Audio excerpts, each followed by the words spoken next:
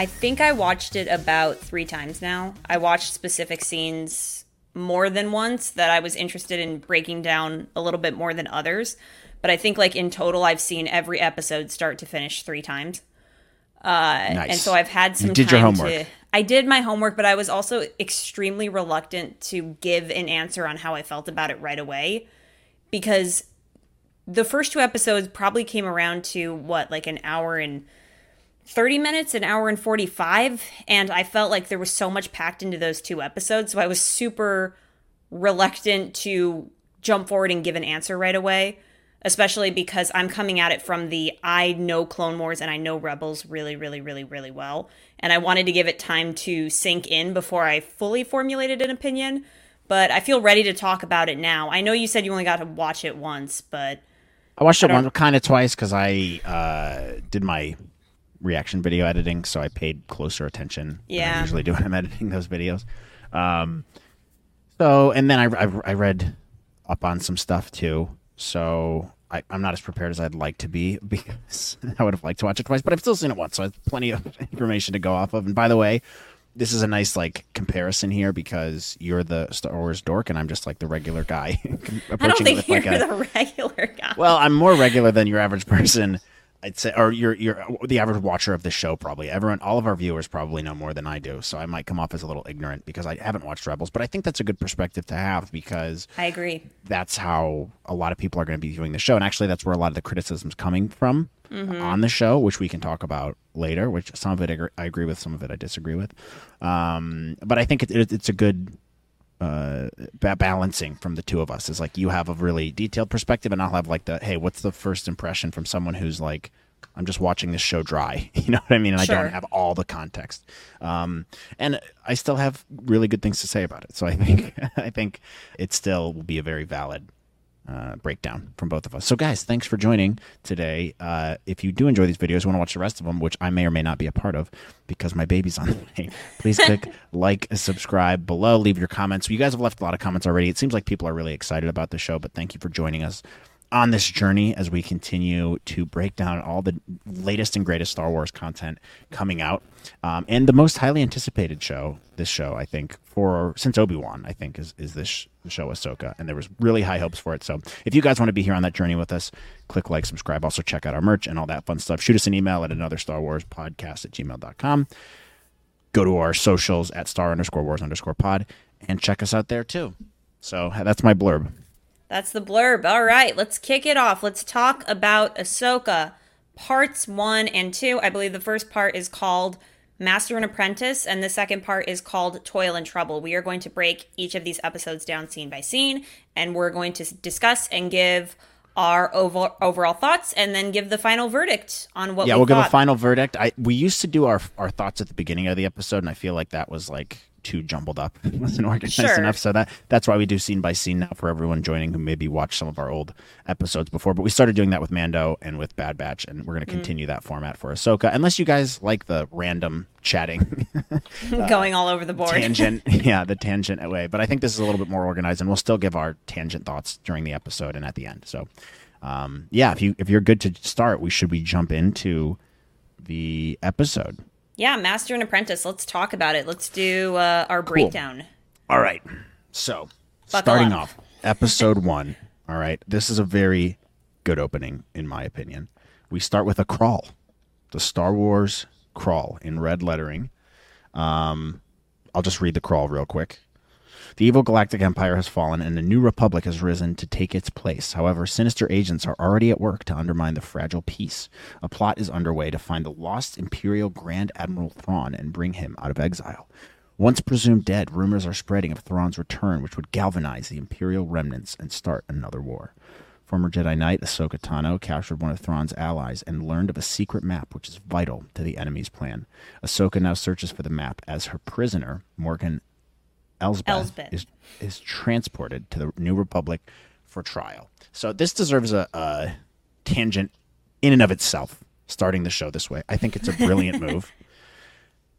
Amazing. You can't get more Star Wars than this. I don't think. Obviously, this is one of the most iconic things. I would have loved to see the yellow lettering and stuff. This was more like a la Clone Wars, Yeah, a little bit. But I still think it's fine. It's very Filoni. And it gives people context. If you don't know who Ahsoka is, let's set it up. Let's give some character names, and that way we can kind of hit the ground running. What did you think of this? Oh, I loved it. I think it brings Star Wars back to the Star Warsiness. I think it's a very George Lucas move. I really appreciate it because Dave Filoni has done that in his other projects as well. More so Clone Wars, I would say. But it's very him. And I think it's a good way to get people excited because to me, it felt more like a Star Wars movie opening than a TV show opening. And for that reason, it got me really, really excited. I was like, oh, back in the theater Star Wars vibe. So yeah, and also, so right after this, then you see the ship in space. Classic Star Wars. That zaps you into that world right away. And this is a testament to a lot of the things they did correctly in this episode. By the way, before we go any deeper, I just want to note, I forgot to say this at the beginning. Sorry, I'm a little rusty, but this episode was written and directed by Dave Filoni. Okay. Episode 2, which by the way, we'll treat both of these as kind of one episode, I think. Like we'll still do a scene by scene. The second episode was written by Dave Filoni, but it was directed by Steph Green. So, quick note there. But the reason I mention that is very smart move with this opening scene, having the crawl and then having the ship. It sucks you into that world right away. And I think it was just an excellent opening scene. Like, we'll get into the scene by scene stuff, but I loved this. I thought this was awesome. It built hype and it was very cinematic, you know? Well, also you kick off the Star Warsy music immediately and it pulls everything together full circle. So not only do you have the opening crawl, but you also have the classic Star Wars ship like we've seen in A New Hope or Revenge of the Sith, which is also very, very typical Star Wars. And then you get that John Williams-esque musical cue that kicks in right as the ship is pulling into the frame. It was just the perfect start. It was like, you know what's funny is it felt new. Because I feel like we haven't seen it in such a long while. I don't think any of the other Star Wars projects have really made an effort to do that. And I think that immediately separated this right off the bat. I think they incorporated those 3 elements and did it perfectly. Yes, and I think it's also worth noting you mentioned the music, which, by the way, Kevin Kiner, I believe, is the one who did this. Incredible job. Just a shout out. And you and I are going to mention this throughout the a million times, breakdown. Yeah. Highlight of these 2 episodes, like huge highlight. The musical cues were spot on, so Star Warsy. The themes for each character masterfully done. It plays such a large part, and you and I talk about it all the time on the show, but it plays such a large part in your emotions and how you react to certain scenes and characters. And they crushed it. They absolutely crushed it with this episode. So I was very happy to see that. The music, the ship, the crawl, it was just quintessentially Star Wars, which is needed and wanted, and you're right. It felt like fresh and new, which was, I don't know, amazing. And this is why Filoni should be at the helm. He knows what he's doing. The guy knows what to do to get all these things together. So to see that translated to live action from a character that he created, massive shout out to him and Kevin Kiner. Yeah, they make a great duo. And Kevin Kiner's been around for 15 plus years. He did the original Clone Wars movie. So this guy has it in the bag. They are an ultimate. Yeah, he's an ultimate duo with Dave Filoni. Yeah. So that's not going to be the last time we mention it. There's a bunch of scenes in here that I noted. I'm going to go off. Awesome. All right. So the episode opens with this transport traveling through space. Inside the bridge, a navigator droid informs Captain Hale that their ship is entering a different sector. She reports the unidentified starship is approaching the transport. Also very Star Warsy. Captain requests the ships identify themselves, transmit clearance codes. The comma officer reports the ship's crew are claiming to be Jedi, here to see the prisoner, and they are transmitting an old Jedi signal. The captain decides to call their bluff and dispatches security to meet these so-called Jedi. As they approach the hangar, the captain leads some New Republic soldiers, including a Mon Calamari named Jacris, to confront the Jedi. The 2 cloaked figures exit the shuttle, and it reveals Baylan Skoll, who thanks Hale for allowing them to board the ship. Hale says he's surprised to meet Jedi out here when he remarks their existence remains a mystery to most people. This is a long time after Jedi existed, so his skepticism is valid. Warranted. Hale does not buy this. He immediately calls their bluff and calls them Imperial trash. And they push their luck too far. That's really bold. Really bold, but I don't blame him. I don't blame him for this reaction in the slightest. Skoll warns Hale that he's making a mistake, even though he's not. He called you out immediately. And then he says Hale says they should have surrendered when they had the chance and asks to scan them for identification. Skoll offers to show their identification before monitoring to his motioning to his female apprentice, Shin, who I kept forgetting her name, but she's a baddie, to attack the new Republic soldiers with her red lightsaber. So they start attacking everybody.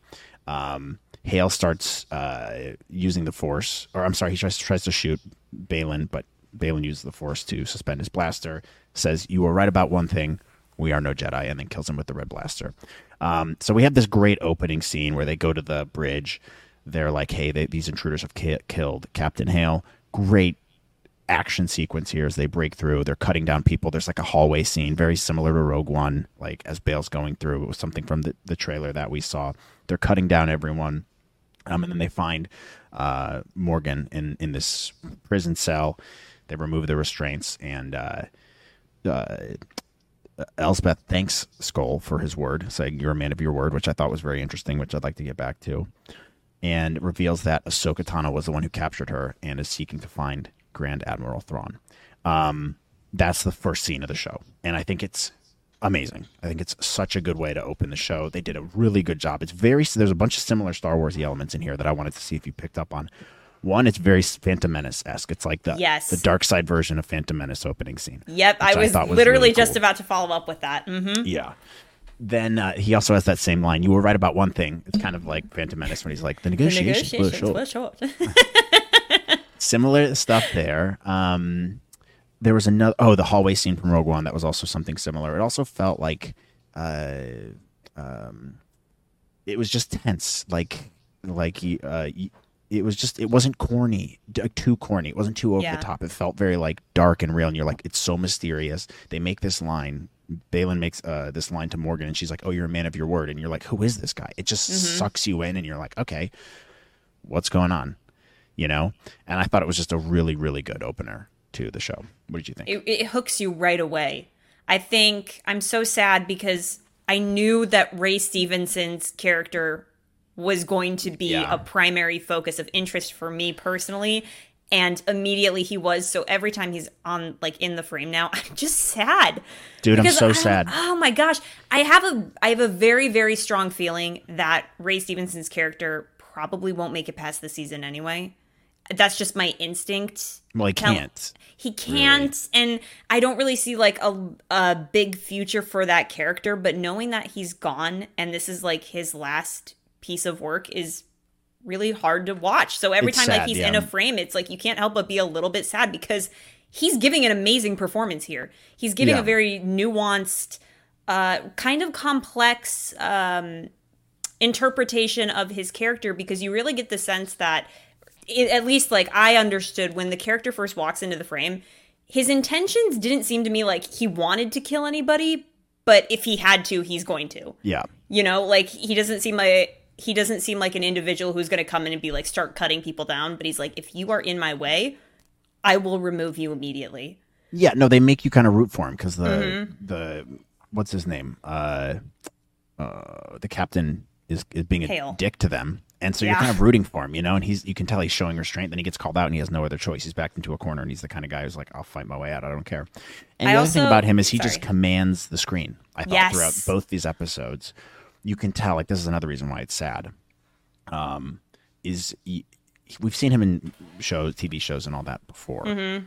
But the way his character is in this show and the way he interpreted it, he just did such a good job that you can tell, like, there was so much potential for him later on as an actor. And I was just really impressed with him throughout the show. And I wish we would have actually seen more of him in these episodes. I couldn't get enough of this character. It's just very interesting and well done. And there was a mystery here, and there's a creativity behind them. We don't know, are they Sith? Like, what are they? There's a lot Jedi, of mystery and intrigue behind them, lifting them up. His chemistry with Shin. Yeah. Really cool. So I also she's very much a Spartan brand Scarlett Johansson.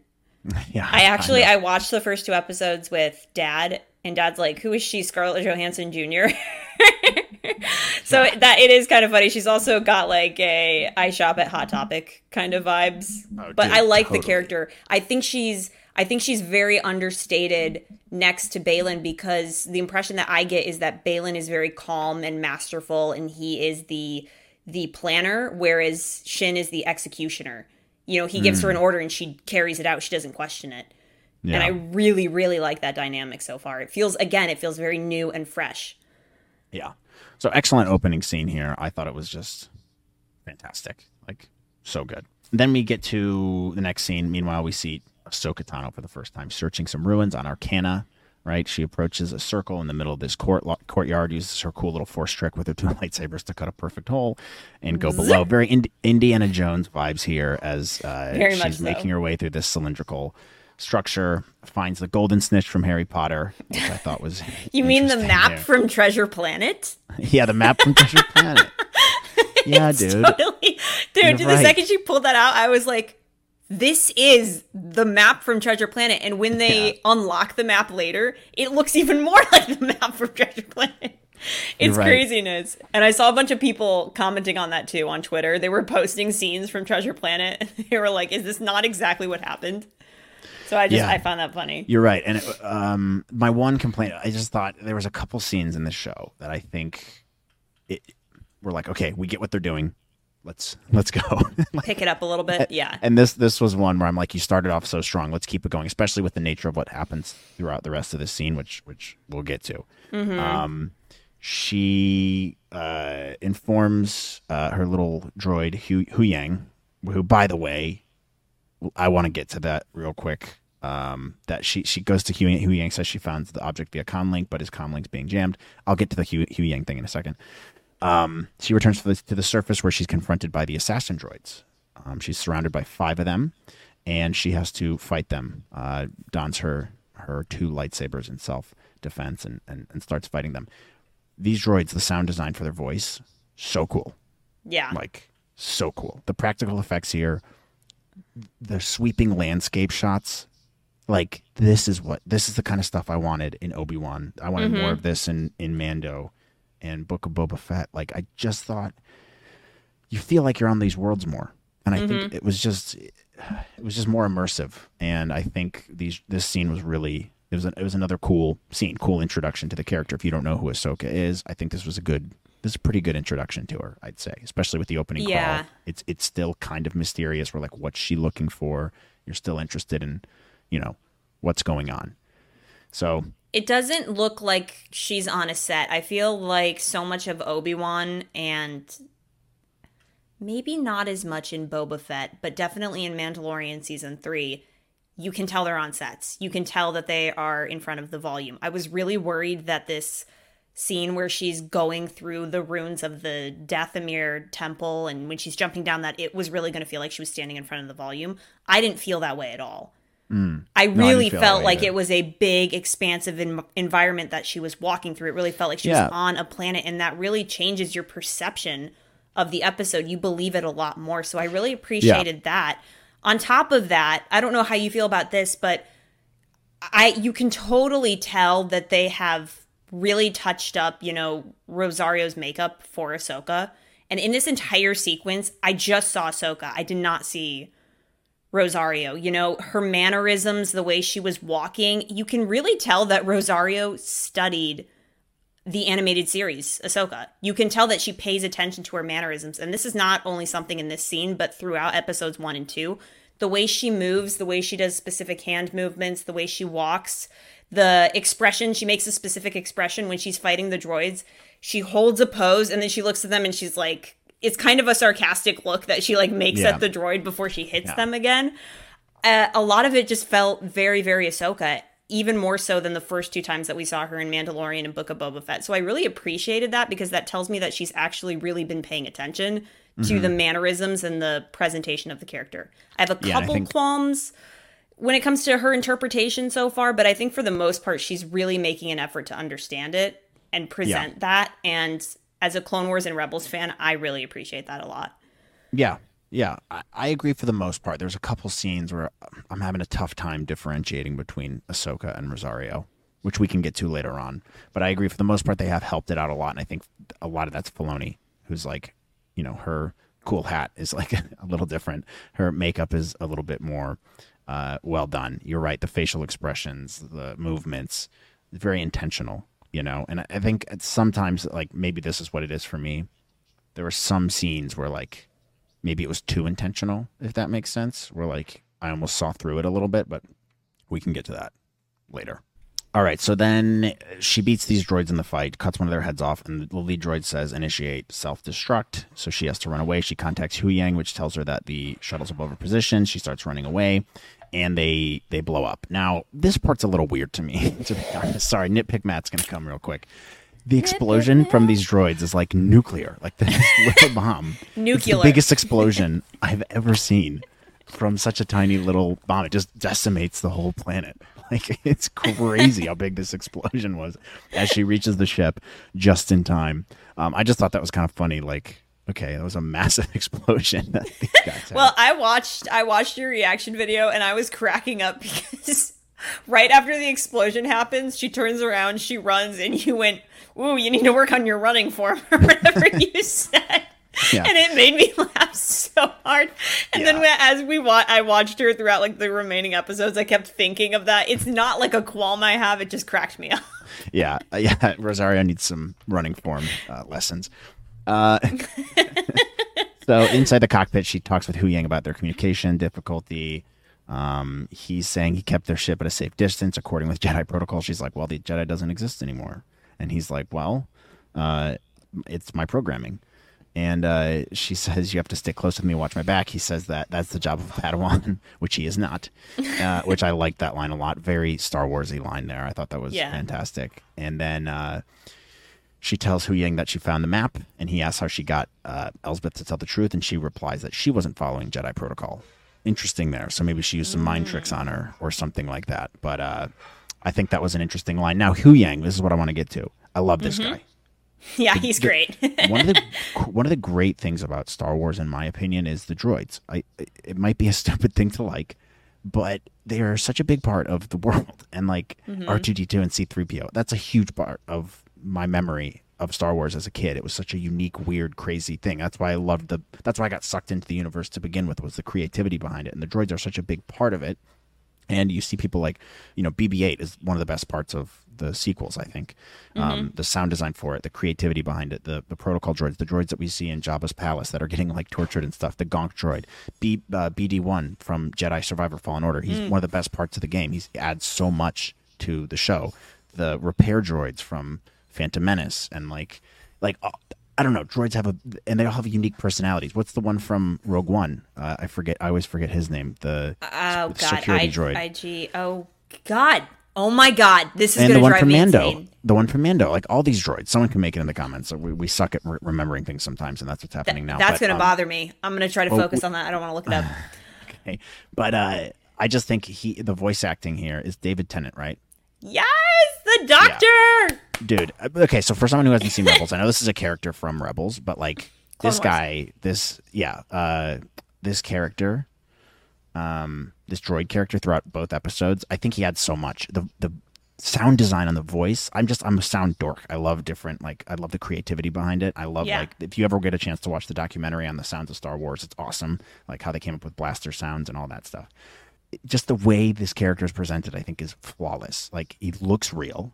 The voice acting is awesome. The way the character's written, is amazing. So good. So I just have to say that, like, it's one of the standouts to me throughout this show, was like the introduction of the character, what he adds.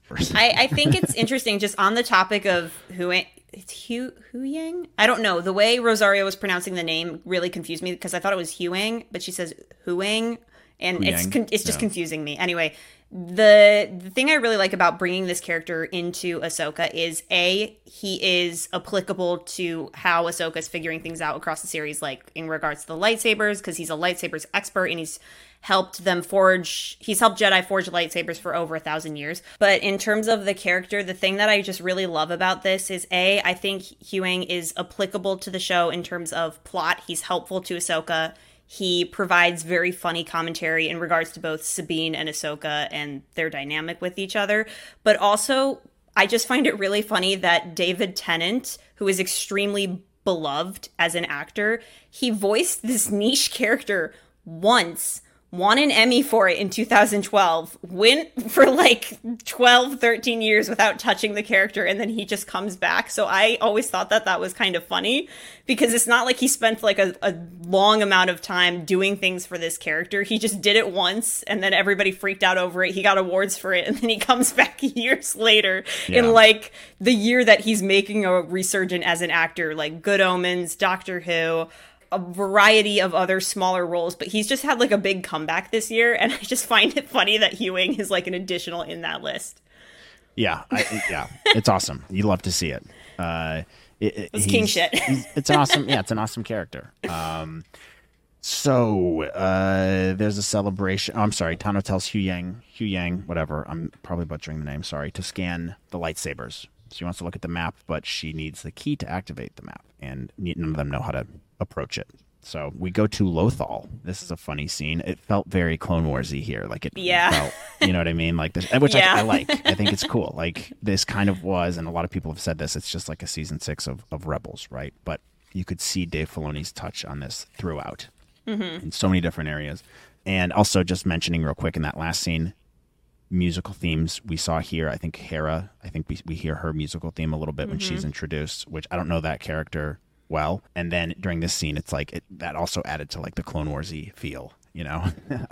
There's so many prequel-y vibes in this, dude. Like the big band music that comes over Lothal when we see it for the first time. It's so prequel-y, but I love it. It's perfect. Yeah, no, I thought it was awesome. So we see writer Azadi giving a speech. He says that one of the heroes, Sabine Wren, would like to say a few words. She is nowhere to be found. So he tells this guy, hey, can you speak to the crowd? I got to go figure out what's going on. I believe that guy's the voice for Squidward from SpongeBob SquarePants. I don't know where I recognized him before. No, he's Mr. Krabs. Mr. Krabs, yeah, I knew he was from SpongeBob. But he's also been in other stuff. I'd have to look up the actor, but he seems well cast. Also, the casting for the show, just real quick note, I think across the board, like, I don't have any complaints with any of the casting choices whatsoever. I haven't seen Rebels, so I don't know. Maybe we can talk about that a little later. But I think the casting for this has just been on point. Like, everyone seems like the character they're supposed to be, and nothing felt forced. You know what I mean? Clancy Brown has been in a lot of animated projects. The character that he's playing, Ryder Azadi, is the governor of Lothal, and he was a prominent character in season 4 of Rebels. To jump a little bit ahead of you, the senator that he introduces... Yeah. The senator that he introduces is Jai Kell, which is another character from season 1 of Rebels that Ezra was at the Imperial Academy with, and he escaped with him. So it was like a niche little cameo from that character. But what was funny is I recognized him immediately, and I was shocked. I even remember that because that character was so minuscule in season 1. Like, he did not have a major part, but I was like, that's Jai Kell from that one Imperial arc in season 1 of Rebels. Dude, your memory's crazy. The fact you can remember all this. I was shocked, dude. And I was like, he was played by Dante Bosco. Like, I could not believe that I remembered it. But anyway, you had a thought. Sorry, go ahead. The guy's name you just said, the guy who plays the governor, Clancy Brown, Shawshank Redemption is what he's from. Yes. That's where I recognize him from. He's the guard in Shawshank Redemption. He just looks way older. That's why I was having a tough time recalling it. So anyways, he wants Sabine Wren to talk. She's not here. Then we get the introduction to this character, riding a speeder bike, listening to like rock and roll music. No, Beastie Boys. It was Beastie Boys Sabotage. Yeah, it was Star Wars Beastie Boys Sabotage. I don't know. I didn't love this introduction, to be honest, to the character. I felt like this was really forced. I get what they're trying to do. You're trying to establish her as like a no-nonsense, I don't play by the rules thing. But like, it just felt very tropey. Like, a lot of stuff they did with Sabine in both these episodes felt very tropey. And I still think it communicates who the character is. I just think they maybe have done it in a less like telegraphed way. The music was cool. Like, I like how they do the Star Wars-y music thing. I just think it felt a little weird to me. And like, it's like, I don't take no shit. Also, rude, dude. They asked you to speak at this event and you just blow it off. Like, what are you doing? Yeah. I don't know. Like, I'm looking at the character and I'm like, oh, what an asshole. Like, you were supposed to speak at this thing. They're trying to like honor you. And you're just like, nah, I don't play by the rules. I ride my motorbike thing and I listen to the Beastie Boys. It's a little bit Top Gunny too, if we're being honest. It's a bit Maverick of her, riding the motorcycle speeder thing super fast, and then she ends up going past the Republic ships underneath. So I totally hear you. It's extremely tropey. The music was extremely jarring for me upon the first watch. I was like, ooh, I don't know if that works. And then I watched it the third time and I was like, all right, this is fine. This isn't ruining it for me. But there were a couple things about Sabine in these episodes that were not quite there for me. I think as a whole, Natasha Bordizio, whose birthday it is today, so happy birthday to her. The core of the character is there. There was just some things that I was like, that felt like a weird choice. But I hear you. It's definitely extremely tropey, and I think it might have come on maybe a bit too strong. Yeah, and these are tough scenes to do, by the way, because I understand what they're doing. You're introducing a new character, and you have to express it without saying too much. They're showing, not telling, which is a hard thing to do for a brand new character, and you're trying to show who that person is. Now, it still accomplished that goal, in my opinion. I just think it was a little too on the nose. I think one of the best introductions to a character of all time is Kendall from Succession. I know you may not have watched that yet. It's one of the best shows ever. In the first scene, they just establish who this guy is by he's trying to get a business deal done with this guy, and you can tell he's not a killer. He's not he doesn't have those business instincts to get something done, and you can tell he's a little awkward and he's forcing it, but they just do such a good job of telling you everything you need to know about this guy in a 2-minute scene, in a 5-minute scene. So it's a hard thing to do, I think, but it doesn't ruin the show for me at all. It was just like, I'm watching it, I'm just kind of like, ugh. And she like rides past the New Republic guys. They're like, don't do it. And she just speeds past them and runs away. And I'm like, why are you running away from the speech? I don't get it. Anyways, doesn't matter. Like so minor, but it's like, yeah. Yeah. Funny. So then she goes to her little communications tower. Also, they do a little Star Wars screen wipe. The transitions in this, dude, they matter. You and I have talked about this in so many shows. Those Star Wars transitions, the PowerPoint presentation transitions, they matter, dude. They look awesome. It's so Star Warsy to do that. And they did that with a couple of the scenes here. And it just reminds you that that's the world you're in. And I loved that. So they get her back to her communications tower. She has her little like pet cat thing. What are they called? Loth cats? Loth cats. Really good practical effects on this, if it is practical. If it's not, I don't know. Like, just so well done in terms of very Muppety the effects for this. Yeah, very Muppety. 100%. I really liked it. It's so Star Warsy when they have those normal Muppety effects. I don't know. It takes me more in as opposed to if it's CGI. Now they did use some CGI for the movement of the Loth cat that was a little bit more complex than just puppetry, but I didn't mind. It made sense to blend both of those. This was really cool. Very good attention to detail. I love that, and I think that deserves a shout out. She's going through her stuff. She sees this recording of Ezra Bridger, who they've name dropped a couple times at this point. And this might, I'll get to my thought after this. So she has this little recording thing. She's going through her stuff, and she plays this little message she has from Ezra, who just like he uses the content of the message to just friend zone her, like make it abundantly clear they're just friends and nothing more. Which I thought was kind of funny. I have thoughts. He's to like, share I love on that, you, dude. I love you like a sister. We're like family, but then it's like I love you like a sister. Yeah. I don't know, dude. If you watch Star Wars Rebels, you can never really tell what the true nature of their relationship actually is, because in the first season they explicitly show you that Ezra has a crush on her. That he's infatuated with her. This is a question I had for you as we get to not context Rebel stuff. I don't think this was communicated great in this scene for someone who hasn't watched that show. I was left a little confused as to who Ezra is. Like, I know who he is, but like if I'm a complete virgin to anything Rebels, I don't think they did a really good job. Obviously we know he's like kind of missing, but it was kind of like there's some weird dialogue there where it wasn't super clear of like what they were. Like, did he have a crush on her, or like did they date? Well, not, because he friend zoned her immediately. Like, but she was also gazing very romantically at him. So so what are they? So explain to me. What's the deal? In season 1, they are very explicit about the fact that he has a crush on her, and she does not really reciprocate, obviously. When the show starts, Ezra is 14, Sabine is 16. It is a very hormonal teenager-y thing. As the show progresses, the two of them get really, really close. Sabine is trained by Kanan in a similar way that Ezra was trained by Kanan, so they kind of bond over that. And then by the time you get to the end of the series, these two have a very strong bond. So when Ezra makes the decision to sacrifice himself, he counts on Sabine to distract everybody so he can do it.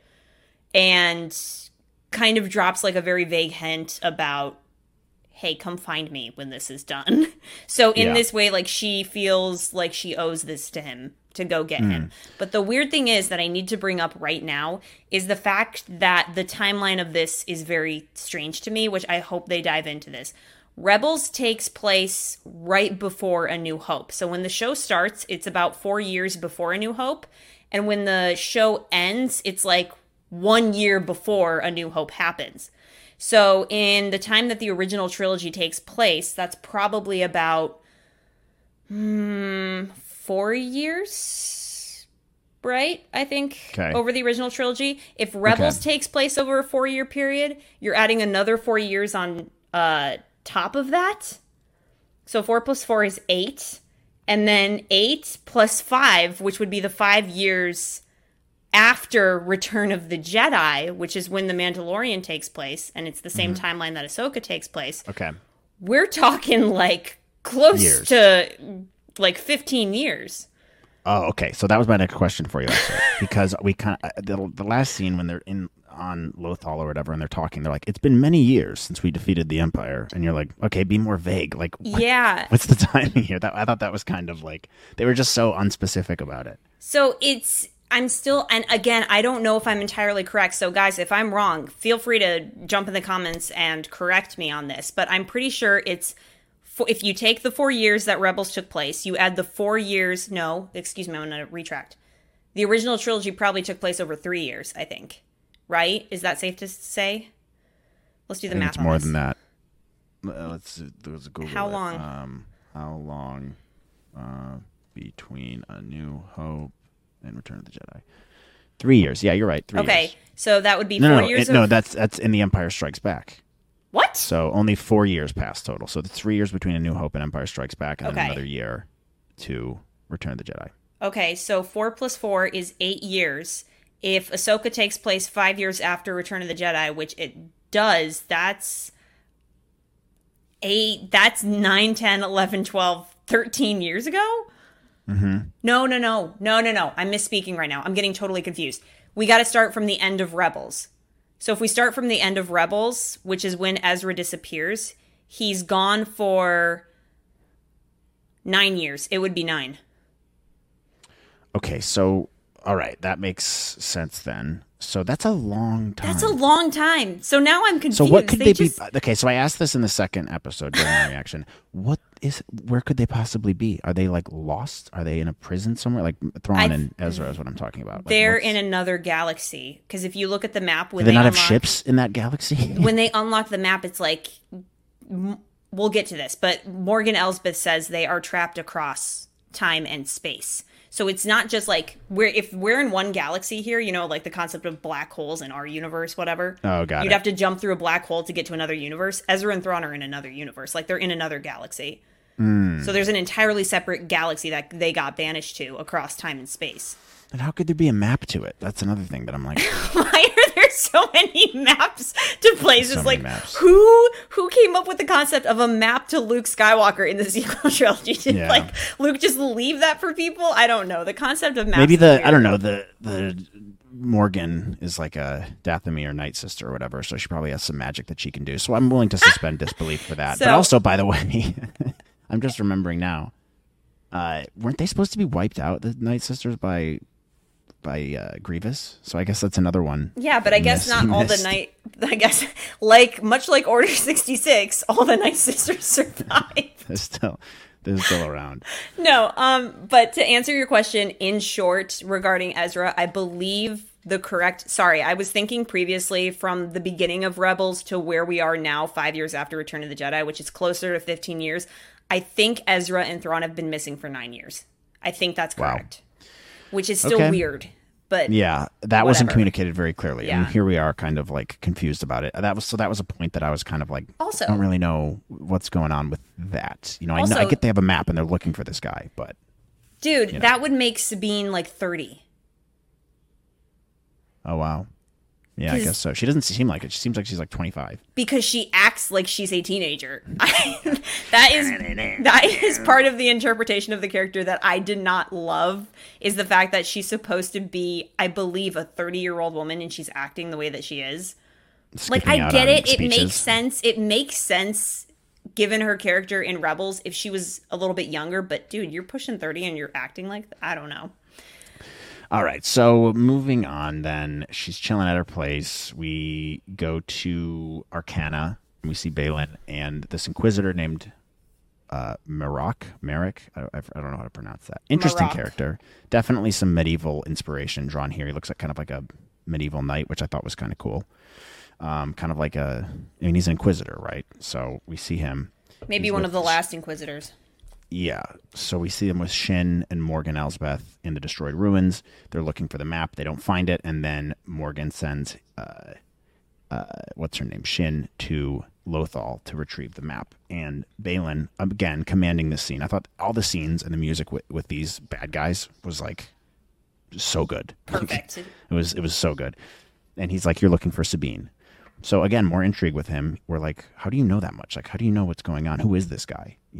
Which I don't think we're supposed to know yet, but it's still like he's just really intriguing. You know what I mean? And he's just commanding. So I thought that was really cool. So they send her to go get Sabine. I also, this is going to sound kind of out of left field maybe, but I actually appreciate that she is an apprentice who listens to her master. And she's like, okay, like she doesn't question him. She looks to him for guidance and he's like, yeah, go do the thing. And she doesn't try to stand up to him or be like, no, why are we doing that? She questions she's kind of things, yeah. but she's obedient. And Yeah. I really like that. I think that makes her more intimidating and more formidable because she listens to her master. Yeah. And I think that's cool. She's understated. I was just going to say that. She's understated and she doesn't overdo it. Whoever this actress is, I forget her name. Very good. Very good. Ivana something. She's great. I like her a Yeah. lot. And then, okay, moving on. Next scene, we go to back to Sabine. She meets up with Ahsoka. Another question for you here, because there's some like tension between them. Because from what I understand, Sabine used to be Ahsoka's apprentice, I guess. Dude, this is a new concept to Rebels fans. Everybody who has watched Rebels is like, where did this come from? Yeah, so I thought this was a little weird. They meet up, and then the governor's like, "Where were you?" And she's like, "Oh, did I miss that?" And again, I'm like, "You jerk! He invited you to come speak at a thing, and you just left." Like, I don't know. It made me not like her a little bit in this scene. Fair. And then there's this weird tension between Ahsoka and her, and I don't really get what that was. Was that supposed to be the feeling there, or I don't know. I don't know, because, again, this relationship between Ahsoka and Sabine as master and apprentice previously is completely new to people who have watched Rebels. There was nothing implied about it. Now, again, 9 years have passed since Rebels ended. That leaves a lot of space for untold stories. So I'm So open okay, so to maybe this it's concept. intentional. Yeah, so Yeah. maybe we're not supposed to know yet. Okay, Yeah. fine. I just didn't know if maybe this was something from the show that I missed. You know. This is completely So they go new. back to her ship, and there's definitely tension in the air as they're like kind of catching up, talking on the ship. Ahsoka's asking for help on like deciphering the map, and Sabine's like, "Yeah, can I take it with me?" And she's like, "No, obviously not. I almost got blown up for this. Valid. I need it." Yeah, and then she goes into the other room with Hu Yang, and he's showing her these the lightsaber match that he did. They come to the conclusion Balin was yet another Jedi who survived Order 66, and we don't know who Shin is. We don't know who this chick is, where she came from, where he found her. She is force sensitive, so So let me ask you a question about this. Who do you think Shin is? Because she cannot be older than 20 or 25, which is the amount of time that it's been since the Clone Wars. So she would have had to been born during the end of the Clone Wars, or maybe a little bit beforehand, or maybe a little bit after. So I seen a theory going around where she could have possibly be Balin's daughter. I've seen that theory going around. What do you think about that? Because her age doesn't, she could not have been a Jedi given her age. She just couldn't have been. yeah, I don't know. That's a good question. I think the theory of being his daughter is a reasonable one. She also could have been, maybe he just found someone who's force sensitive in his travels. We don't know anything about him, so it's too hard to speculate right now. You know what I mean? I don't really know. It's still fun to take a guess, though. I mean, that'd be kind of cool if it was his daughter. Yeah, that's a good concept. He is very father-like to her, so it wouldn't surprise me. So we go to this next scene. Oh, I'm sorry. After they go out from the lightsaber thing, we see Sabine is left with the snitch from Harry Potter. Wow, shocking. She runs off with it. I'm like, why'd you leave her alone with it? She was obviously going to do that. And then we get one of my favorite scenes in this episode, which is we see Shin, very Darth Maul-esque from Phantom Menace, standing in the corner. Music here is phenomenal. The music was just awesome. With the two droids scouting out, trying to find Sabine in that awesome ship they have. I thought this was just like so dope. She was doing her best Darth Maul there. It was so good, dude, and the parallels were very obvious. Somebody took that scene and they compared it with the scene from The Phantom Menace, and it matches up shot for shot. It's a direct callback, which I just think is amazing. It's so cool.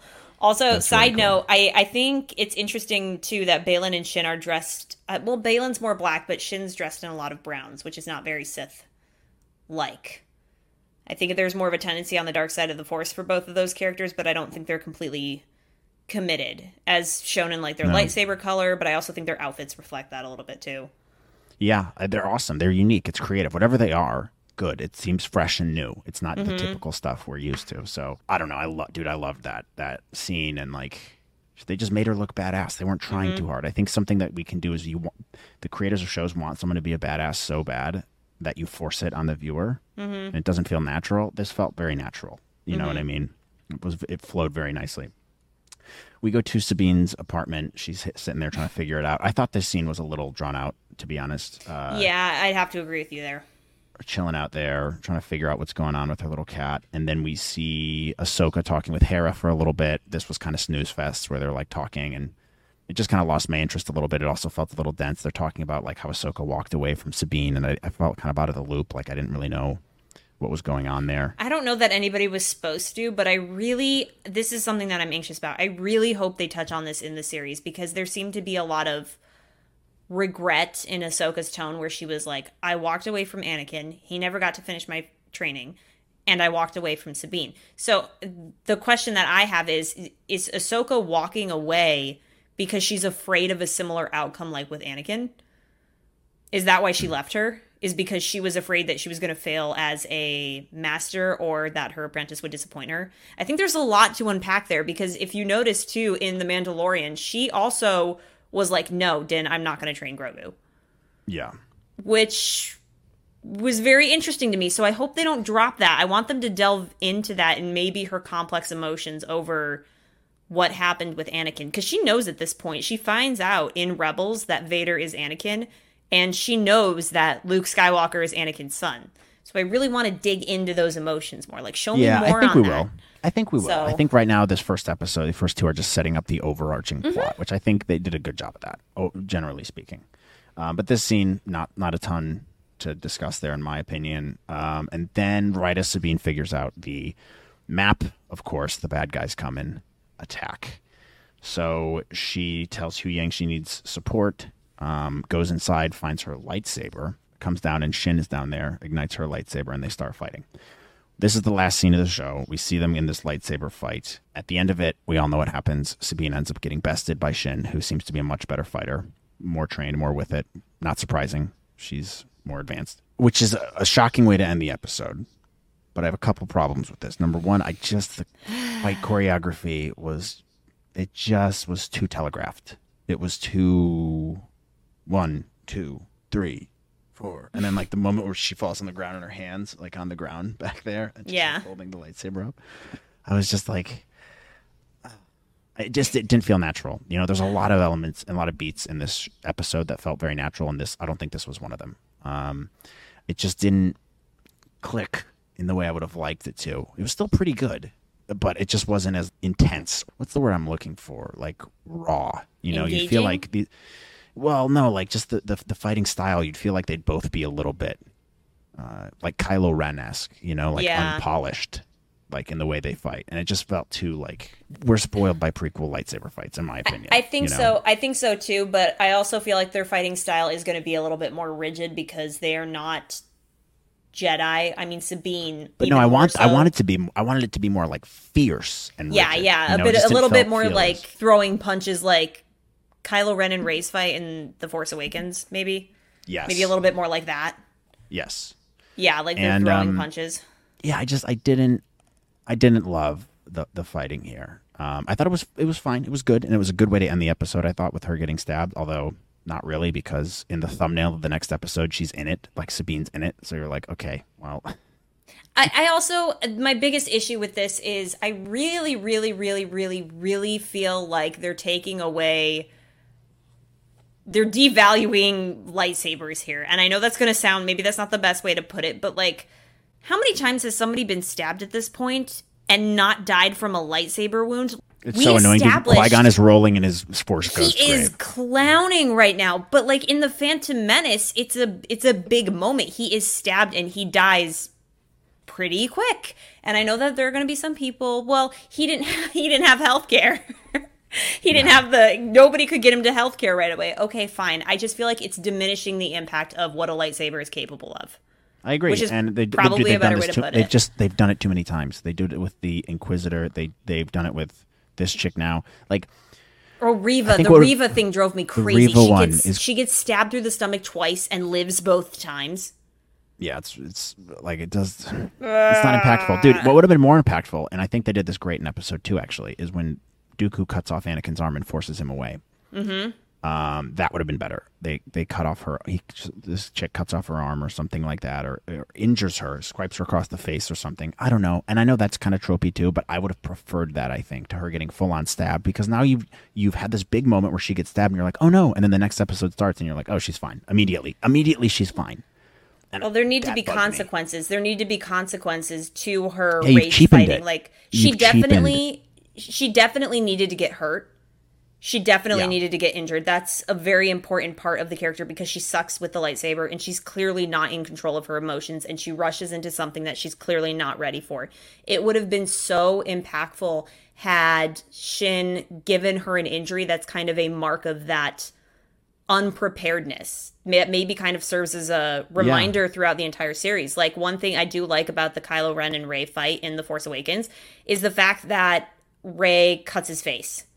Mm-hmm. I do kind but of he like also that. Like, he's so fierce and like brutal with his movements. He's just better than her. And I think that would have been better portrayed here too, where like if Shin just absolutely overwhelmed Sabine to a point where like then she injures her and she's about to come down, and then maybe there's a Deus Ex Machina moment where someone comes down and like stops it from actually happening, and Sabine's just sitting there like, oh, I just got demolished. I'm lucky I walked away from that alive. You know what I mean? Instead of getting stabbed. Ahsoka could have force pushed Shin away, and then Shin could have maybe the droids overwhelmed Ahsoka and then Shin got away. There just could have been a million other ways that could have made it more impactful. But I don't know. I just found myself being like, that's a little bit stereotypical. Yeah. You know, it was probably the least interesting route that they could have taken. Anyway, the music ends here. Yeah. The end. Music ends here. End of episode. So let's just jump into the second one too, because this is essentially one episode. Good way to end it. I was surprised if you haven't seen my reaction. That actually genuinely did surprise me, but it's ruined by the first 2 minutes of the first episode. We open up with Ahsoka looking over Sabine as she's just recovering from the lightsaber room. She's fine. She's in the hospital room. No big deal. She had healthcare. She had good Jedi healthcare. She's totally fine. She had a good HMO plan. Sabine mentions that she opened the map, saw 2 connected galaxies, and beat one of the droids that attacked her. So Ahsoka gets an idea, leaves to investigate. She goes to the home. Go ahead. The map being open, just real quick, I don't know if I commented on this. You know how everybody was theorizing that the Ahsoka logo is the world between worlds? Mm-hmm. It's definitely not that. It's the map to Thrawn, because if you look at the end credits too, the glow that goes throughout the end credits are hopping from planet to planet that make the map to Thrawn. Okay. I actually did see some stuff about that. I think we're still going to see the world between worlds. I think that's still going to be a prominent player in this show, but that's just something I wanted to call out real quick. Yeah, I wouldn't be surprised if it took her most of the season to get to Thrawn, which I think would be fine. Yeah, I think would be fine. let's not rush it. Tell the story the way it needs to be told, however quickly or slowly it needs to be told. So Ahsoka goes back to Sabine's home at Lothal. She is greeted by the Lothcat, and she's jumped by another assassin droid from the previous night. Ahsoka makes quick work of it. They go back to the hospital to try to extract the droid's memory. The droid begins to overheat and explode. Hu Yang panics and shuts down the droid's head, but they get the information they need in the beginning of time. Also very tropey here. I thought, like, I'm hacking into the mainframe, and like, oh, you got to do it before it explodes.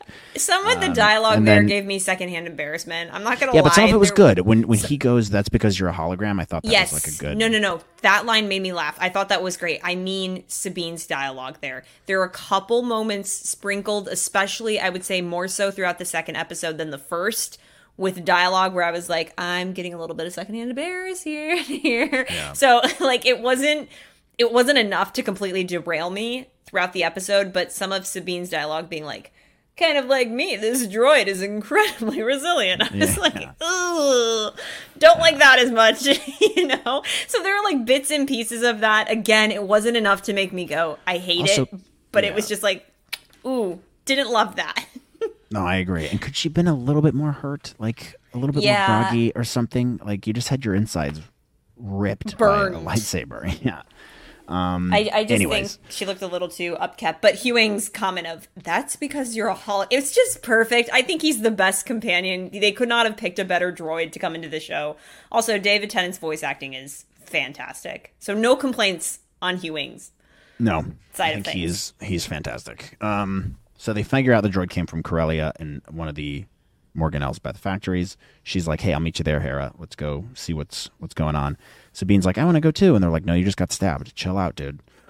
Also, so Ahsoka's Hera, kind of cold to her. She's like, no, you didn't. Yeah, she is. She's being very moody to her, which is strange. So that's another thing where I'm kind of like, what's going on? Can we explain this a little bit more? She's very reserved and stoic in this, which I'm having a hard time getting a good read on, but again, the show's still so early that I don't know if I want to lock it in yet and be like, why is she like this? Yeah, we're early. Well, give me a couple more episodes and then we'll figure it out. Yeah. We check in with Morgan, the Night Sister Morgan, as she meets with Baylan and Shin at a Night Sister ritual site. She taps into her powers and opens the map that Shin returned to her, and this is supposedly the destination of Grand Admiral Thrawn.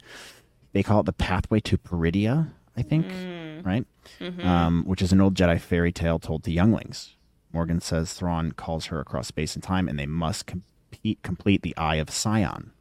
The Eye of Sauron. Zion. I see you, Dave Filoni. I see you. You cannot hide. Dude, that interesting is the here. most So I guess maybe it is her Dave Filoni her Night Sister powers. That's what's connecting all this, which I think is that's fine. I think that's good writing. You know, that's extremely Lord of the Ringsy. Yeah, he's delving deep into his origins here. Then they say they must complete I don't know what that means, the Eye of Sion. Then she asks Merrick to complete his task and then leaves. So I have a thought here. I didn't know what the Eye of Sion is until the very end. It's like their little machine thing that's going to launch them across the galaxy to try to find Thrawn. That's what they're building. The Eye of Sion is what they're building, I believe, to launch them into the next galaxy. It's like some kind of machine. I didn't catch on to that. Yeah, that was kind of like at the end we see. Yeah. Mm-hmm. I didn't catch on to that the first time, and then the second time I watched it, seems to be like a Purgil harnesser or something. Yeah, and I don't know if you because saw at the end of the this scene you also see Baylan. Wait, I didn't get a chance to read this, but Baylan's like looking up and he's talking to what's her name, Shin. About it, and like he looks up and you can kind of see stuff moving through the clouds, which kind of looked like a Purgil. Yeah. So I think that is kind of a clue to what they're doing. Yeah, they're harnessing the power of the Purgil to get across, because the Purgil can travel through hyperspace. That's why Ezra launched himself and Thrawn to the other galaxies, because he knew he can talk to the Purgil through the Force. Yeah, so I think this was an element that needed to be explained better, because I knew a little bit about that from Mando and from our conversations, but I don't know. Like, if you're a random person watching this, you're gonna have no idea what's going on, what he's looking at in the sky, what any of this is, and there's no clue to it whatsoever. What happened to Thrawn? What happened to Ezra? How'd they got there? There wasn't any explanation for that, and I think that was a huge gap in both of these episodes. That if I'm just walking in, I've never watched any animated Star Wars or much Star Wars at all, I'm interested in this new cool character that I've seen in billboards in Hollywood, and I want to watch this show, I'd be pretty lost. Same way I'd be lost with the new season of Mando, where you're like, how did Grogu get back with Mando? Get back. Like, you got to take this stuff into account. You have to pretend like your audience hasn't watched this stuff before, you know? Yeah, I agree with you. I don't know if they necessarily covered everything as well as they might have. I think the show relies pretty strongly on the audience's knowledge of Star Wars Rebels, or at least the last season, which I think is a little problematic. I don't know if it's enough to blow the show out of the water yet, but I think that they're still going to have to unpack a lot of stuff if they want people to be able to follow. Because, like I said, I was watching it with Dad, and Dad was really confused on a lot of stuff. I was too. I was too, oh, and man. I'm like, I got to talk to Melissa about some of this because I don't know if I'm supposed to know or not know, and I already also know kind of bits and pieces already because we've already kind of talked about it in some of our trailer breakdowns and some of that, so I already have some context, but still, I was a little disappointed with the lack of explanation for some of this stuff. Like, I don't want it to become too much like Marvel, where you have to have watched everything to know exactly what's going on next, and that's a little bit the direction we're going with Star Wars, and I don't love that. Yeah. Each thing needs to stand on its own, still relating to the other stuff, but it needs to be able to stand on its own to connect these worlds so that someone can watch something and go, oh, hey, this was interesting. Let me go watch this thing. And then it makes sense for them. You know, it still enhances the experience, but you can't do it linearly where you have to watch this stuff in this order for it to all make sense. You need to be able to jump around, you know, and have it still all be connected. They have to be self-contained, yeah. Yeah. So let's see. Shin asks her master what happens when they find Thrawn, and he says, for some it means war, for others a new beginning. Cool line. Balin here is awesome. I love this scene. He's such a badass. He's such a cool character. Cool. Then he sends her to Corellia to help out Merrick. Marek So let me and see Ahsoka and Hera on Corellia, greeted by Min Weaver, the region's supervisor. This guy's a dork. With dude, he is like a Spartan brand Michael Scott, I swear to you. He kind of is. He is like an older, and his nose is huge. I don't know if you checked out the size of his nose. No, he's massive. He did a good job. This actor did a really good job. Yeah. They say the New Republic should have seized all of Morgan's assets, and Weaver refuses to show Hera and Ahsoka around. He's being a little shady, and he's eventually forced to give in. He also has an interesting line here. They ask, like, what happened to all the former Imperials? And they're like, they work here, which I thought was an interesting little tidbit, you know? Like, what did happen to those guys? There was a lot of them. It's a really And they were interesting like, question they're to not ask. loyal to anybody. They take a paycheck, and they explain that nicely here. So I thought that was cool. Nice job.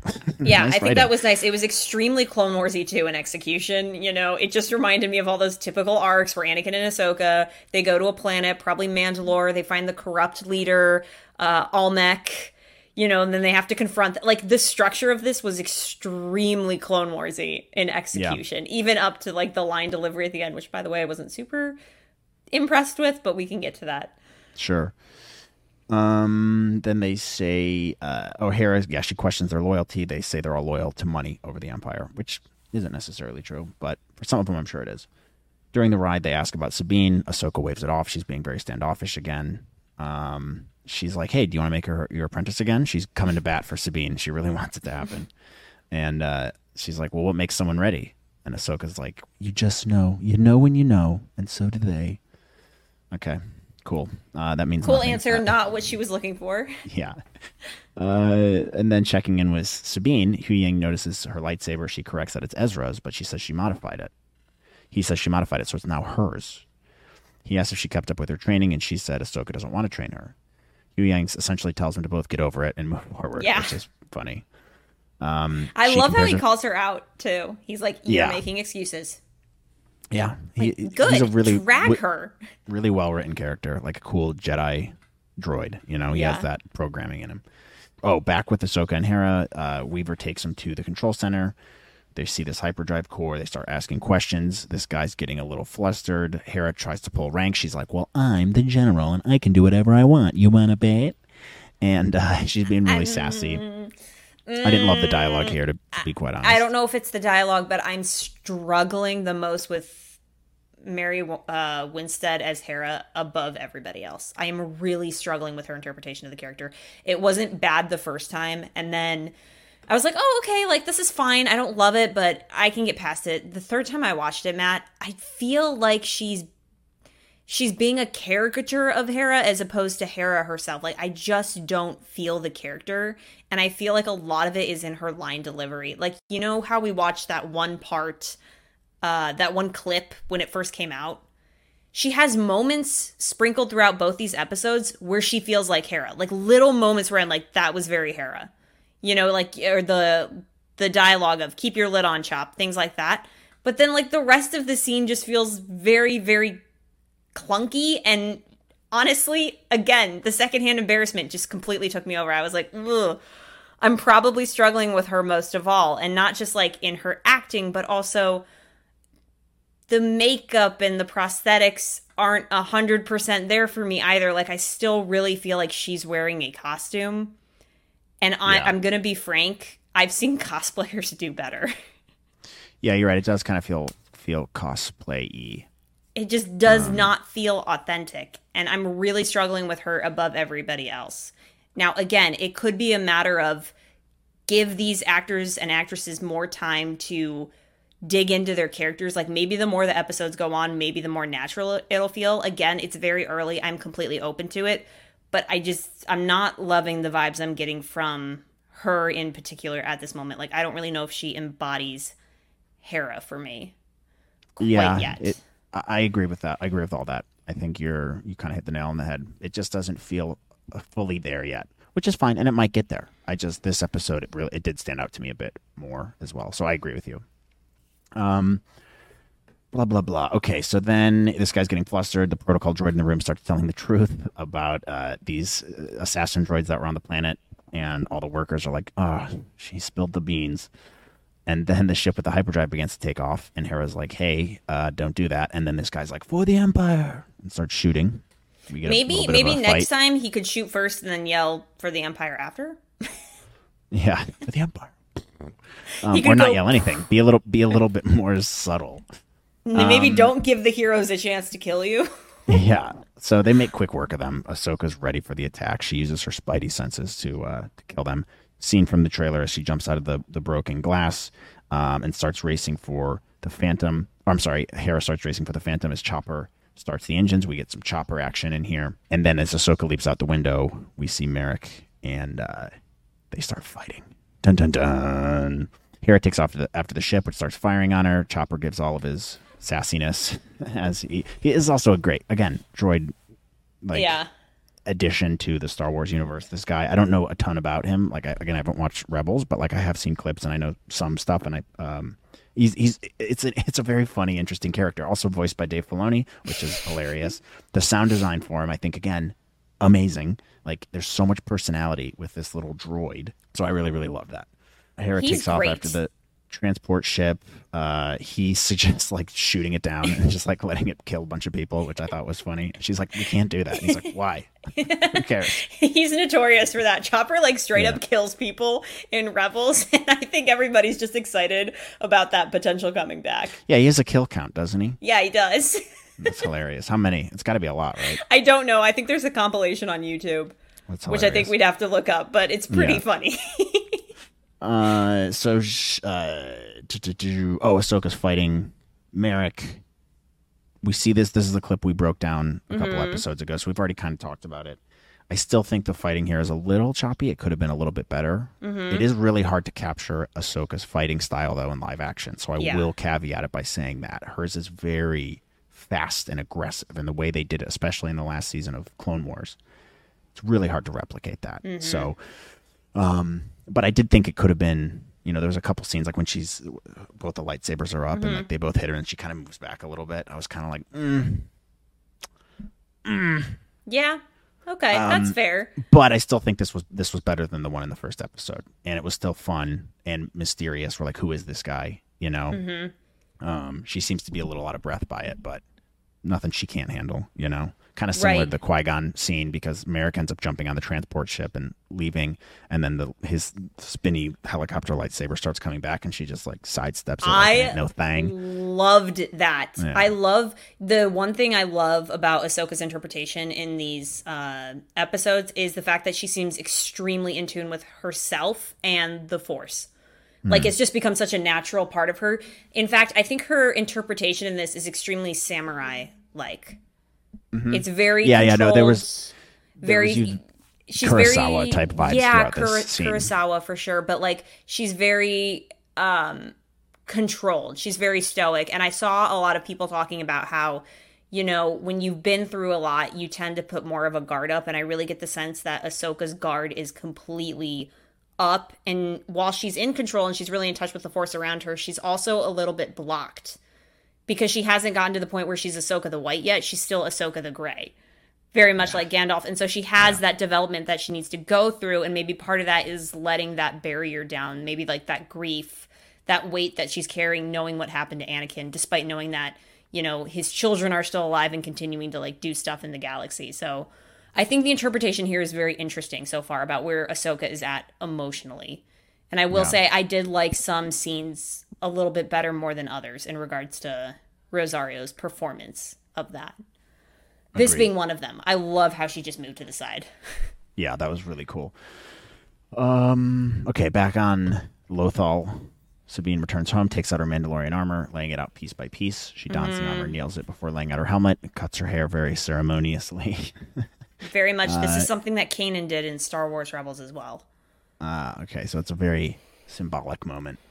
Back on Corellia, the New Republic arrests Weaver and the rest of the workers. They Ahsoka and Hera part ways, and there's a call waiting for Ahsoka on her ship. It's Sabine in her armor telling Ahsoka she's now ready. The next scene is this scene-by-scene recreation from the Star Wars Rebels epilogue, which is pretty cool.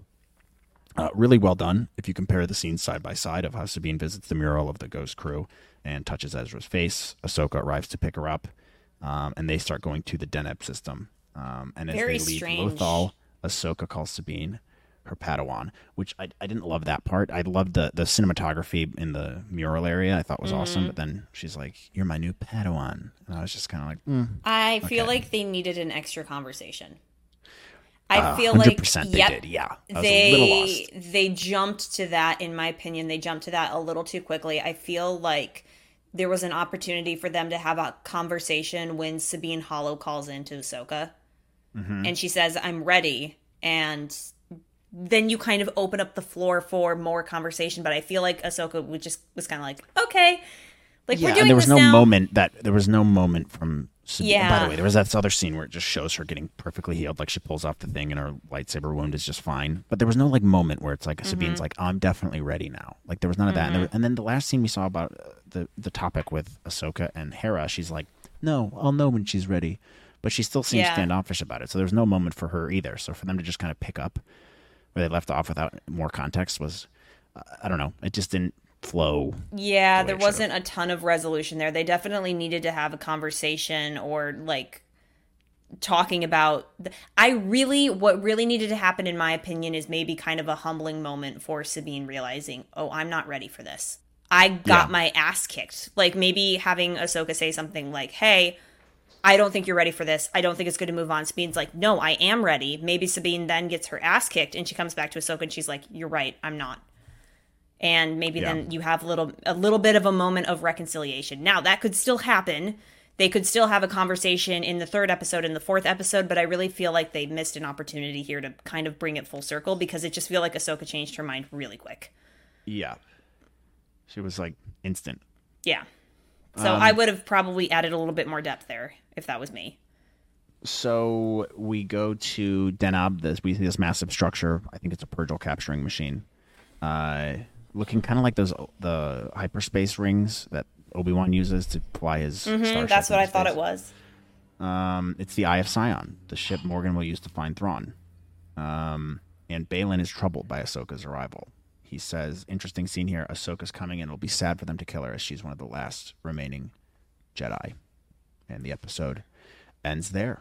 Morgan's response was interesting to that. She goes sentimental and he goes, truth. Yeah.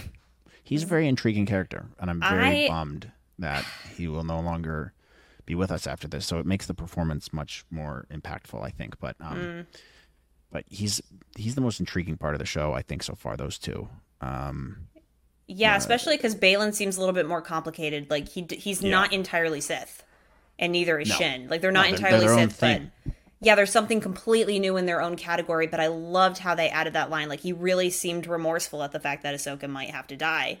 And she's like, well, we can't really afford that. And he's like, I know. And then I feel like it's going to get to this point where when they inevitably have the conversation about Anakin Skywalker, there's going to be a lot of tension that comes out of that convo for both of them. Because he says in the trailer, everyone in the Order knew Anakin. He was like a legend.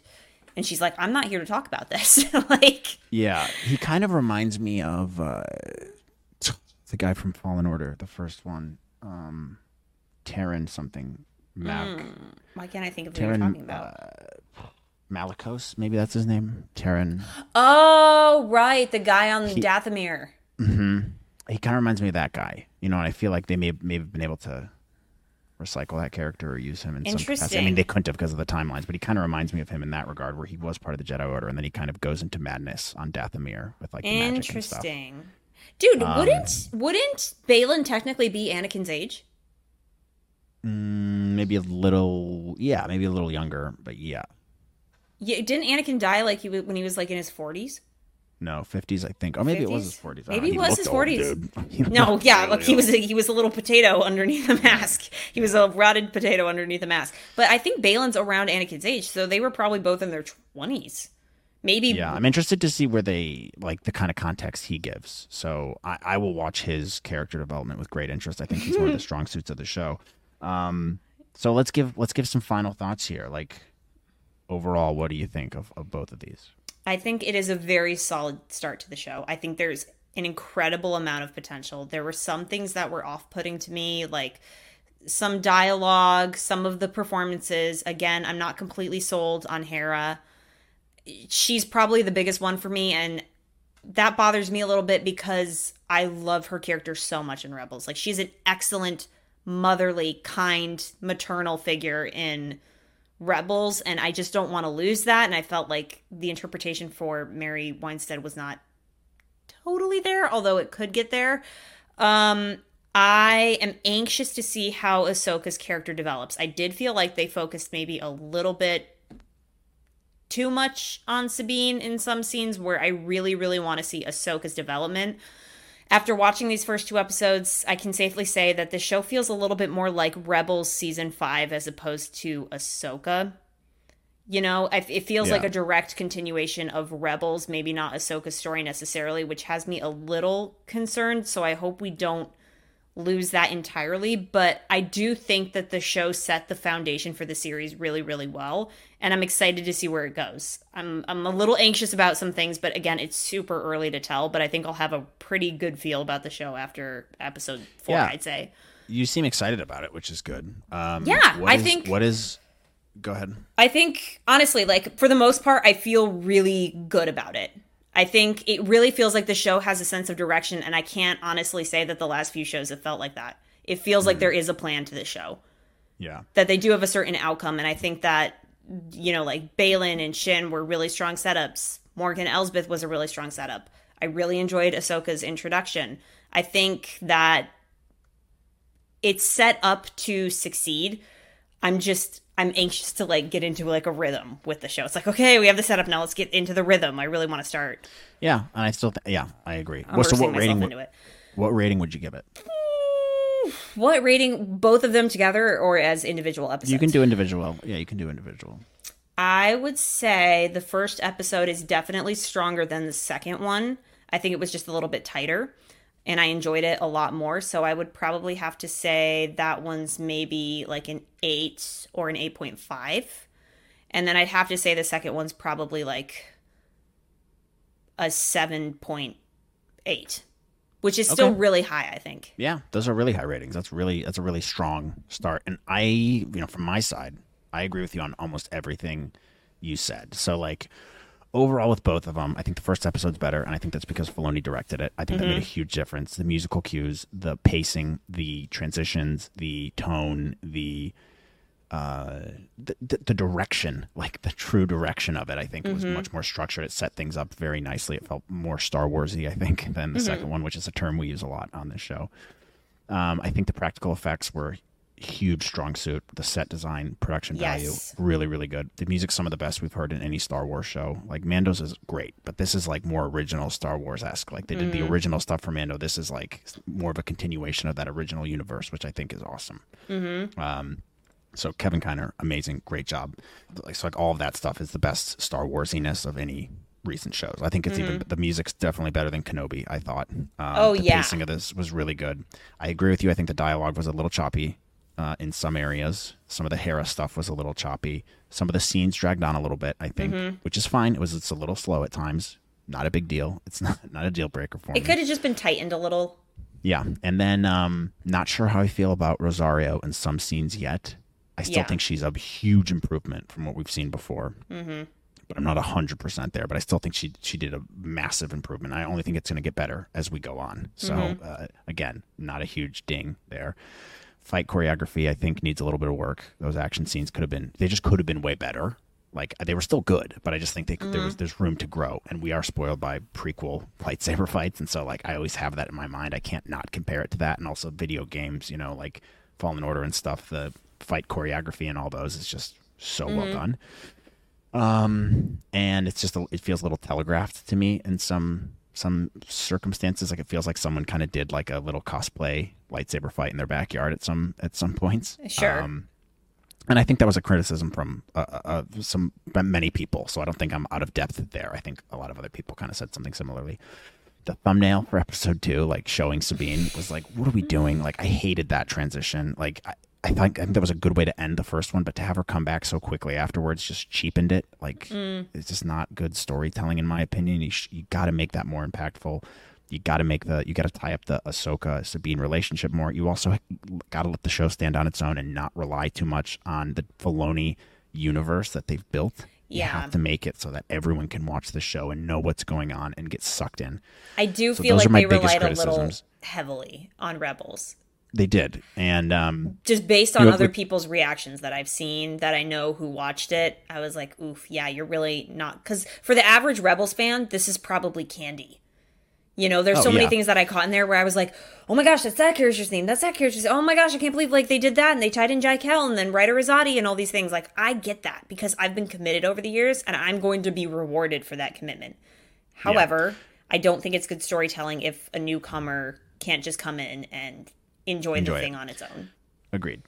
Now, to my rating, I would say I agree with you. I think this first episode was better. I think Filoni did a better job directing, just honestly.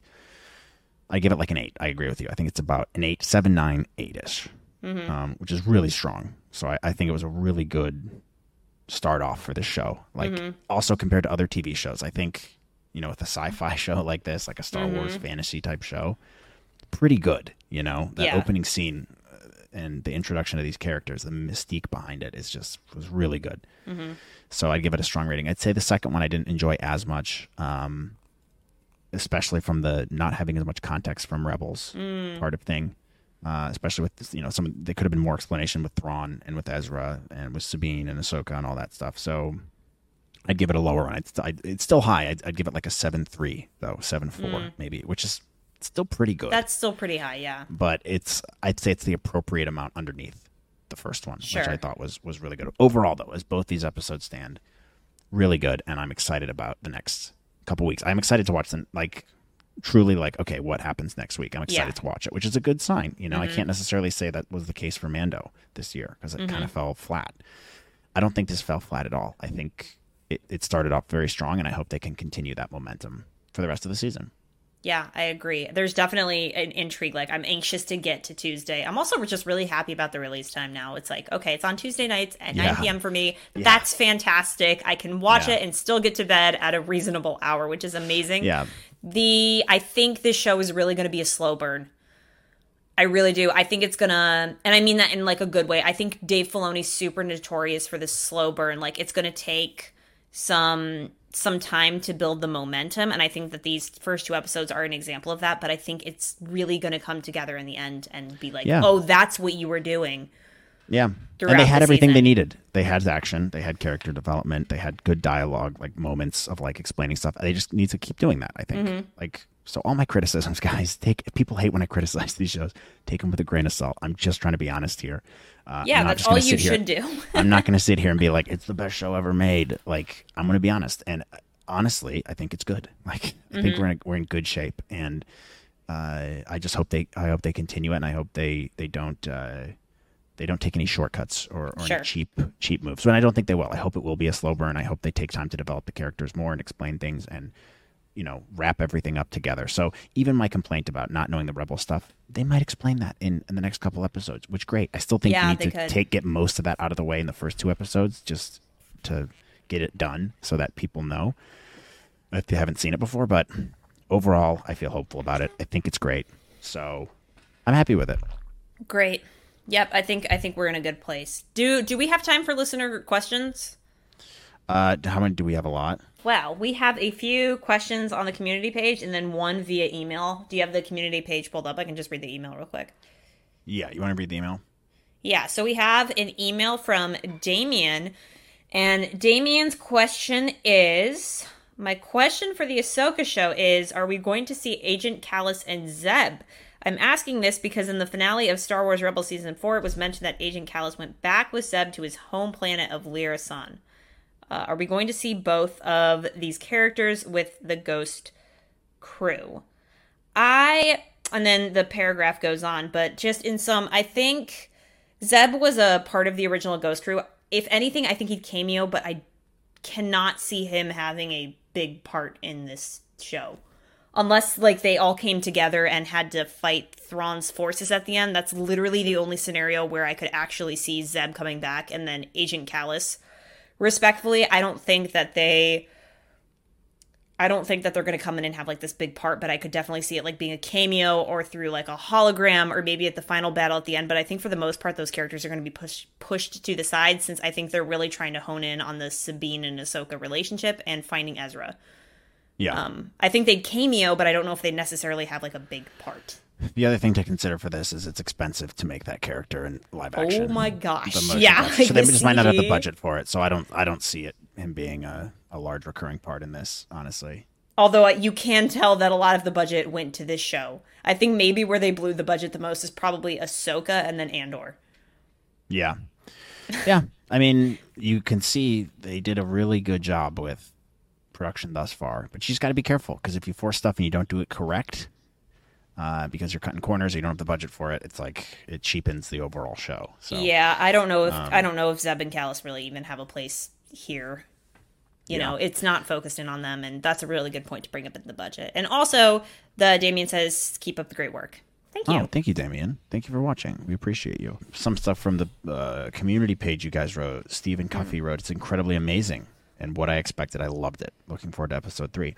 Giovanni wrote, really enjoyed it. Had missed Rebels, and this really brought it back. I hope you guys do a live reaction to them. I was hoping to see you guys do a live reaction to them. Oh. Maybe we can do that. Maybe we can do one of those. Yeah, we can. Maybe next week we can do that, because we'll be on the same. This one was tough because it was the different time zones, and it was 2 really episodes. long. It was really long. So maybe we'll do that next week if we haven't had the baby by then. Yeah. It's a little tricky to do that just because we don't also have a timer. Maybe that's something that I need to research into, because we can't put the episode up because of copyright issues. So Yeah, we'll work on we that. We can do a timer. We can do one. I could actually do that with OBS. You can put a timer on OBS and just stream the camera from OBS to have a timer. Oh, We that'd both be click great. play at the same time. That'd be great. So that way Let's people look can into tune that. in. They can tune in and watch with us. So yeah, actually, let's plan on that. We'll talk through it, and then we'll make a post on the community page, maybe for people to tune in and do a live reaction. Okay. CS Orange wrote, unbelievably good. Everything I had hoped for, if not more. People criticized Andor's 2-episode premiere. I highly doubt there will be complaints about Ahsoka's 2-episode premiere. Wasn't Andor 3 episodes? I thought it was 3. Yeah. I don't know, though. I really don't remember, dude. I haven't watched Andor since we watched it the first time. Yeah, me neither. We're going to get flack for that for sure. Did you want to read one? Oh, yeah, sure. Pinky Davis 4223 says, it was awesome. Was not expecting Morgan to be from the Witches. Are you kidding me? The show is going places we did not expect. It's going to be epic. I think that everybody definitely suspected Morgan was going to be like a descendant of the Night Sisters, but I think it was cool to see them bring that to fruition because the Night Sisters are such a cool concept. Yeah, they are. I agree with that totally. If the show keeps going, sorry, this is Timothy Whitfield, 8785. If the show keeps going like episodes 1 and 2, it will be my new favorite Star Wars series. Not that I hate any of them, lol. Fair. Then we have Jibe7796 says, I was extremely satisfied. Patrick Gill says, it was amazing. Keith Farrell said, it felt like live-action Rebels. I loved it. So the reception is really positive. Yeah, and it also I think, debuted like, at like an so. 84% on Rotten Tomatoes. Now it's at like 86 or something. So pretty Audience positive. rating? I mean, I think that's the tomato meter, the regular one. But either way, if you look at those, there are some mixed reviews, and I mean, a lot of the critiques of stuff we've already kind of talked about. But I don't think I don't think it's anything that's gonna like make or break the show 100%. Yeah, I agree. Unless there's some stuff down the line that they stay consistent with, like choppy dialogue or some moments that just aren't the pre-existing problems would definitely still have to be consistent throughout the show. Jurassic Jam wrote, loving this so far. I especially like the Dark Souls looking Marok. Totally, he looks badass. I feel great things coming for the show. Totally agree with you. I think there's a lot to be seen and wanted from this show, and there's a lot of creativity, and it really stays true to the Star Wars vibe, which was like creative, new, fresh, fun, interesting content. Dude, Jonas did you the Dad wrote, Go ahead. Sorry. Did you see the theory on Merrick potentially being Starkiller from The Force Unleashed? I did. What do you think? I did see that. Well, Sam Witwer is in the credits of the show, so it wouldn't be crazy if that happened, right? I don't know that it would be the best decision, but I also never played Star Wars Force Unleashed all the way through. From my understanding, he's just way too powerful, like, to keep that character from that game, like, as is. Well, what if it was Star Wars today and make it canon? But if you took a version of him and put him in the show, I think that'd be cool. Or maybe they're just throwing a bone to Sam Witwer and be like, look, you've been such a big part of Star Wars. Here's a cool part for you. Maybe he's someone totally new. I don't know. Dude, if it was somebody totally new and he took off the mask and it's Sam Witwer, I think I would freak out. I think that would be a really, really cool move. Yeah. Just because it's a great callback to Starkiller. You don't have to make him Starkiller, but you could. I mean, like, isn't Starkiller's what is it? Galen Merrick? I think his last name is Merrick or Mark or something like that. Merrick, yeah. And that is so Dave Filoni. Like, Dave Filoni does not do these things unintentionally. He's extremely intentional. He's pulled in so much from Legends already, especially, that I could see him doing this. But I would just think, what a treat for Sam Witwer, because he's been a guy who's been there from the beginning. And he did a recent interview where he explicitly talked about Dave Filoni discussing bringing Starkiller into live action. Well, that would be a cool move. I wouldn't put it past Filoni. I just think you'd have to make some adjustments to the character, from what I understand from him. I don't know him great, but that would be cool. And also, I think Filoni would like to throw Sam Witwer a bit of a bone because he's been so involved in so much of Star Wars. That would be voice acting so wise. Cool. Jonas the Dad wrote, it can never be as it was animated for a live action adaptation. I found it really good. I think that's a good way of putting it. You can't animation. The reason why they do a lot of these shows animation is budget. You can't do some of the stuff in live action that you can do in animation. Yeah. But as far as it goes, in terms of how they've done it so far, pretty darn good. Yeah.